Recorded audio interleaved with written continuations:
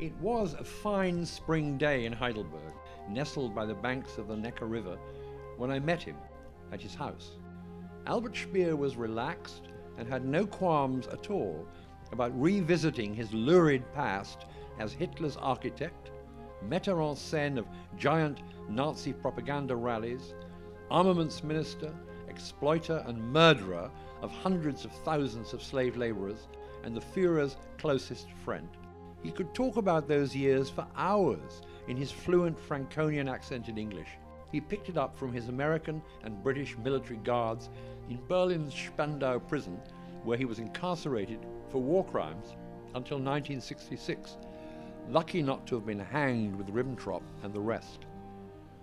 Why do you agree to meet foreign journalists like me and patiently answer our endless questions? I started out by asking him.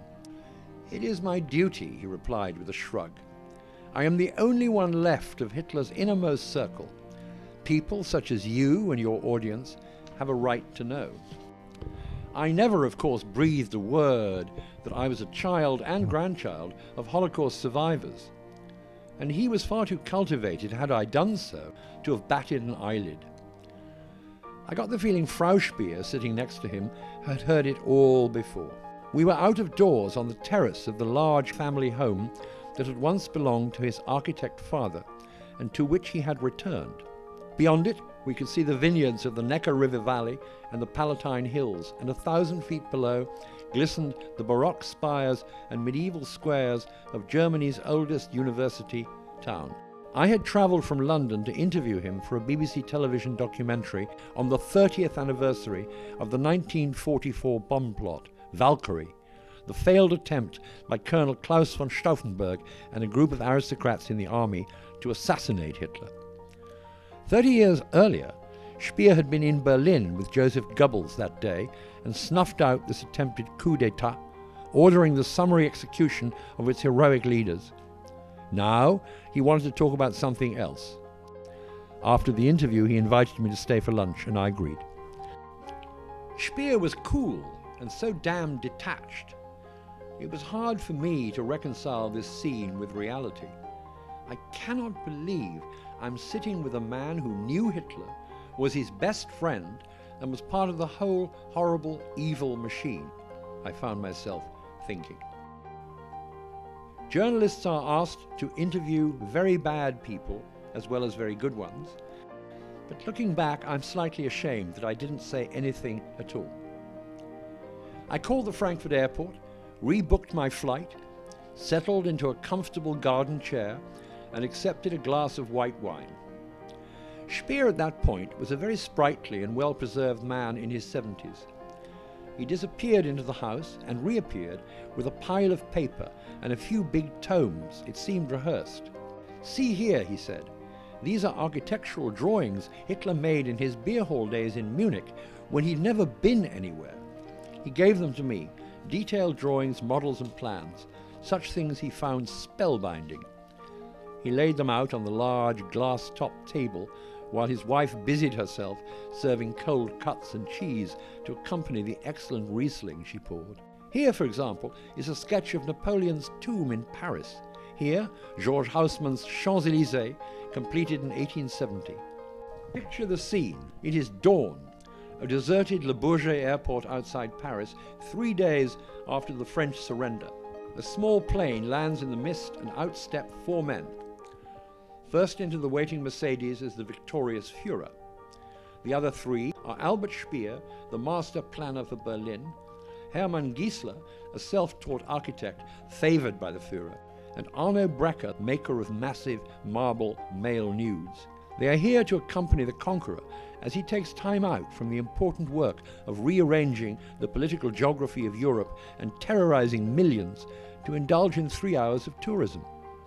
Despite never having set foot in the French capital in his life, the Führer boldly leads the way.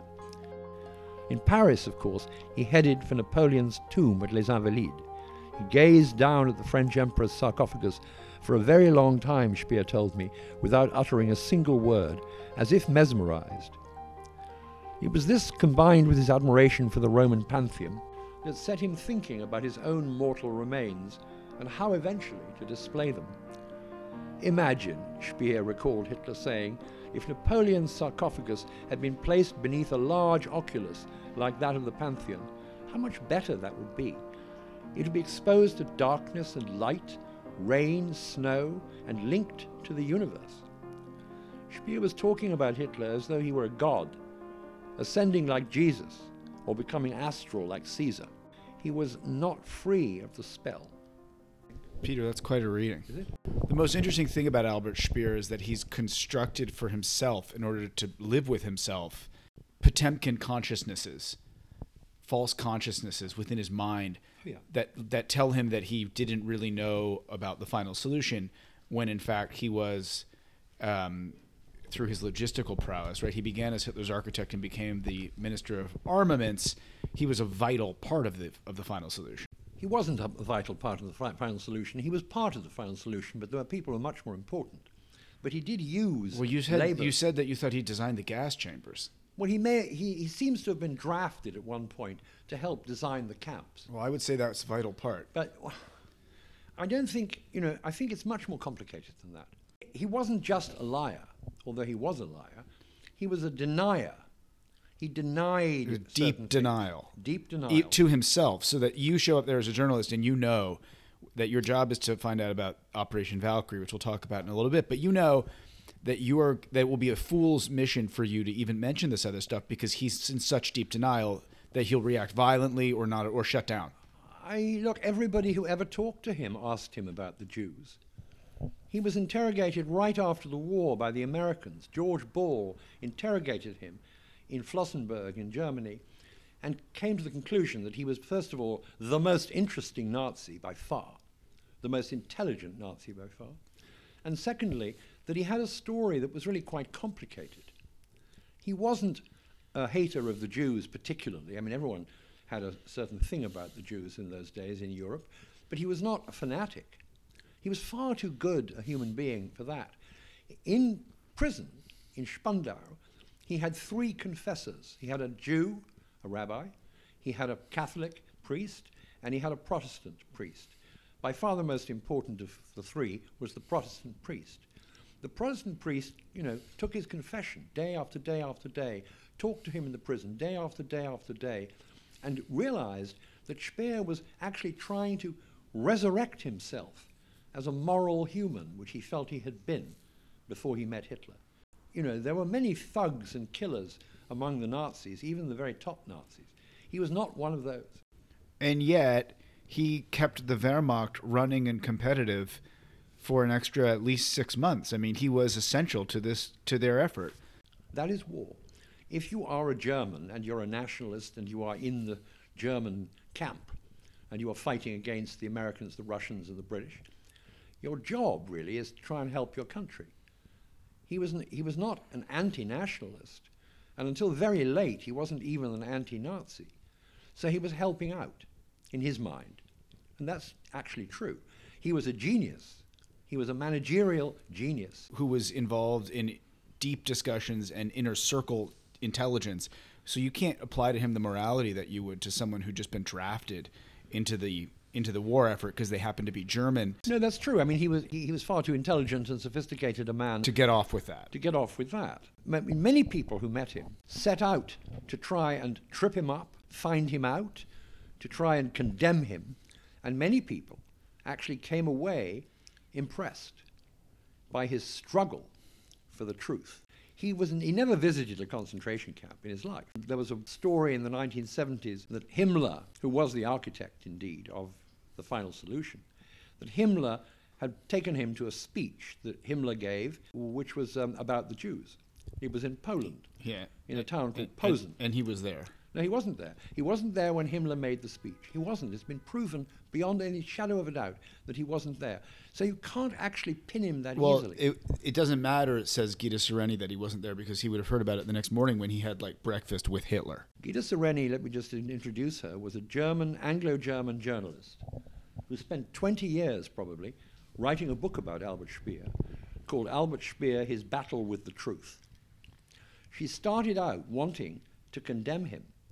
She spent hour upon hour upon hour, it's a brilliant book, hour upon hour with him and all the other people he knew and his family and so on and so forth. She came away at the end, if you read the postscript to the book, admiring him. He struggled with it. Had he admitted, of course, when he was captured by the Americans and the British, had he admitted that he was present, in the concentration camps, which I don't believe he was, had he admitted that he knew all about the Holocaust and was, complacent, He would have been killed, he would have been hanged. as he should have been. I don't doubt that Albert Speer was a ruthless, ambitious man who, when he was very, very young, was given great authority by Hitler. It's very heady to become the architect of the Nazi state. Well, and he believes in this moment that his architecture is going to last for thousands of years. He does. I'm not sure that all his architecture was all that bad. But the idea of Ruinwerth theory, right? Well, that he certainly he invented that. Ruinenwerktheorie was the idea that Roman ruins all over the Mediterranean look wonderful after 2,000 years, but the construction technique used in the 20th century by German engineers and architects involved reinforced concrete and steel and things of that kind, which wouldn't look good in 2,000 years. This was a megalomaniac. Hitler appealed to his megalomania. Long after Hitler was gone, his works were going to be part of the landscape and part of the human consciousness. That's right, and he planned Berlin as a bigger Rome. He planned Berlin along the lines of Rome, but as a larger Rome. It was going to be called Germania. And of course he was a megalomaniac. I mean, I think many architects are. You only have to read Ayn Rand to see that. Architects are, in some ways, a menace, because they do actually believe in their own divinity. And Speer believed in his own architectural divinity. He thought he was an artist. He thought Hitler was an artist. I think it's worth ruminating and reflecting on the idea that many artists think it doesn't matter how they behave, it only matters what the art is. That was Wagner's view. But that wouldn't help Speer because the architecture is actually not that good.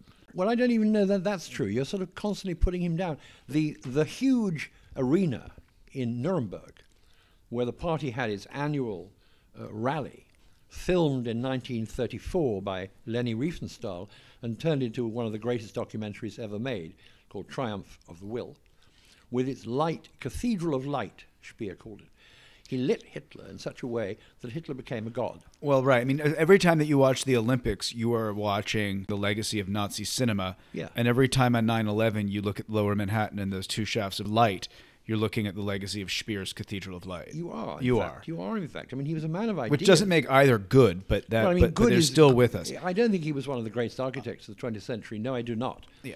But he was not as bad as it's tempting to say. So you go there, and your job is to interview him about Operation Valkyrie, which Yep. had happened 30 years ago. Yep. At that moment. Yep. You are someone who's in your family. You lost how many people to the Holocaust? Well, in my extended family, about 20. Did he say ever, well, looking back, I really was on the wrong side of things, I just didn't know it? Or was there a pride when he described the celerity with which he put down the Stauffenberg plot? Well, I mean, the irony in my case is that my mother's family, my mother was not Jewish. My mother came from a minor aristocratic German family. And two of her cousins were in the bomb plot, and they were both hanged by Hitler. So I had both sides of the argument. So what is his demeanor when he's relaying to you how he put down your own family's plot against Hitler? Is he proud that he got an A on the exam? That's the way he probably saw it. It had to be done. You can't have traitors and treason at that level in a government where half the army are involved. You have to do something about it if you want to win the war. You've told me that actually the name Valkyrie is misused, and I think that this is fascinating because it tells you so much about the horror of the Reich, right? Where it tells you about Hollywood. The fact is, it also tells you a lot about America. It wasn't called Valkyrie. There was a plan. Every country has one. The United States has one. A plan to declare martial law and to lock up thousands upon thousands of people. Had there been a revolt against the Nazi regime? Well, what makes this plan unique is that it was concerned with slave labor. The slave labor analogy with American slave laborers. I mean, there was fear in America in the founding fathers' generation of slave revolt. There were slave revolts in the Caribbean. Haiti Sure. is a living example. And in the South. So the Germans knew their history, and they knew that it was possible that the Russian prisoners of war and the French prisoners of war, maybe the Jews as well, would rise up, kill their captors, and try and take over the country. It was not an inconceivable idea, and so they had a plan, which was kept in a safe somewhere in the Home Army called Valkyrie. So it's true that when the bomb plot was uncovered, and when the bomb did not kill Hitler, they simply took out the plan for Valkyrie from the safe and enacted it. And it involved arresting 10,000 people.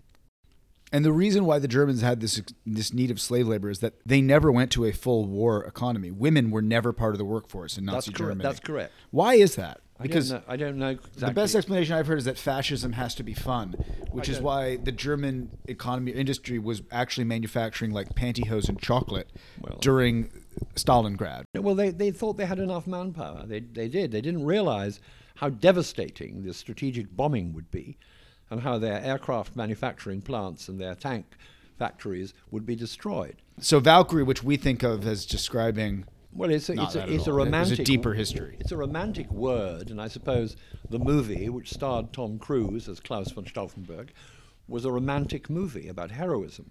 And so the producers used Valkyrie. And also aristocracy. There were many plots to kill Hitler. The communists had been trying to kill him from the beginning of the war. That's true. And yet we still have aristocracy and capitalism so ingrained in us today that Tom Cruise plays the German aristocrat who waited pretty much until it was clear the war was lost to do something. That's right. Well, I mean, there were many aristocratic plots too. There were many bombs that didn't go off. Hitler was extraordinarily wily, like a fox. It would be announced that he's flying to Berlin today, and a bomb would be placed on the plane, but he didn't fly. It would be announced that he was driving from his office to, I don't know, the army headquarters in Berlin, and a bomb was placed on the route somewhere to blow up, and he didn't drive. He cancelled his plan at the last minute. That happened, a dozen times. Extreme luck is the word. I mean, the bomb that actually didn't kill him, put there personally by Stauffenberg, was moved from where he left it under a table behind a very thick table leg, and Hitler had his trousers blown off, but he wasn't killed. Had the bomb not been moved by someone's foot, because it was in the way, they were having a conference around the table, it would have killed him. Right. You get all the information on this Valkyrie plot, which is surreal enough, given your family background. You're listening to the guy who kept the Nazi regime intact, and then he says to you, hey, I'd like you to be my personal guest, and I'd like to have some Riesling with you. Well, that's what he said. And what goes on in your mind when Albert Speer now invites you to go beyond the professional capacity? The BBC film crew has now flown home. They're taking their cameras with them. The kind of moral prophylaxis of journalism, the Janet Malcolm thing, is now being taken away, and he's inviting you to stay as a human being with him. That's right. What goes through your mind? Well, fascination. I mean, I wanted to know more. I wanted to hear more. I didn't just want to hear about the bomb plot. I mean, that was what I was there for. I wanted to hear about Hitler. I had spent most of my teenage years and early adult years thinking about Hitler. Hitler ruined the lives of many people I knew, not least of which were my own parents. Right. He made them move to other countries. They risked their lives. Some of them didn't actually survive. And so I've always wanted to know, what is the nature of that man? The choices in a memoir are so specific because you have so little space to convey the great breadth of a life. And you say to the reader, in my life, I've met six or seven people who knew Hitler directly. Yes, I've talked to, interviewed, met 6 or 7 people, not all in my capacity as a television journalist, actually. Some, but not all. And this is a sincere but impossible forensic mission that you undertook in your life to understand why the world that your family had come from had been destroyed by finding clues as to the person who destroyed it. Yes, and I think it's about looking at the nature of evil, trying to discover what evil means. Correct. I don't think it's discoverable. My own view now is that there is no answer to that question. But at 35, you thought there was an answer, and you thought you might get closer to it by hanging around for cold cuts with Frau Speer and Albert. Absolutely. He was very charming and disarming.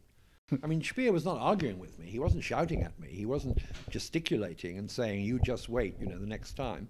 He didn't do that. He was very, if you like, restrained and even in some funny way remorseful.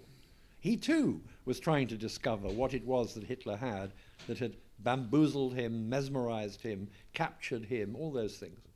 I'm just now realizing how many holidays I spent with a MAGA uncle who is proud of having dropped a lot of napalm in Vietnam.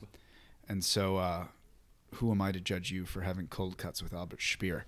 Okay, Peter, now I'm going to stop this and we're going to do the second reading.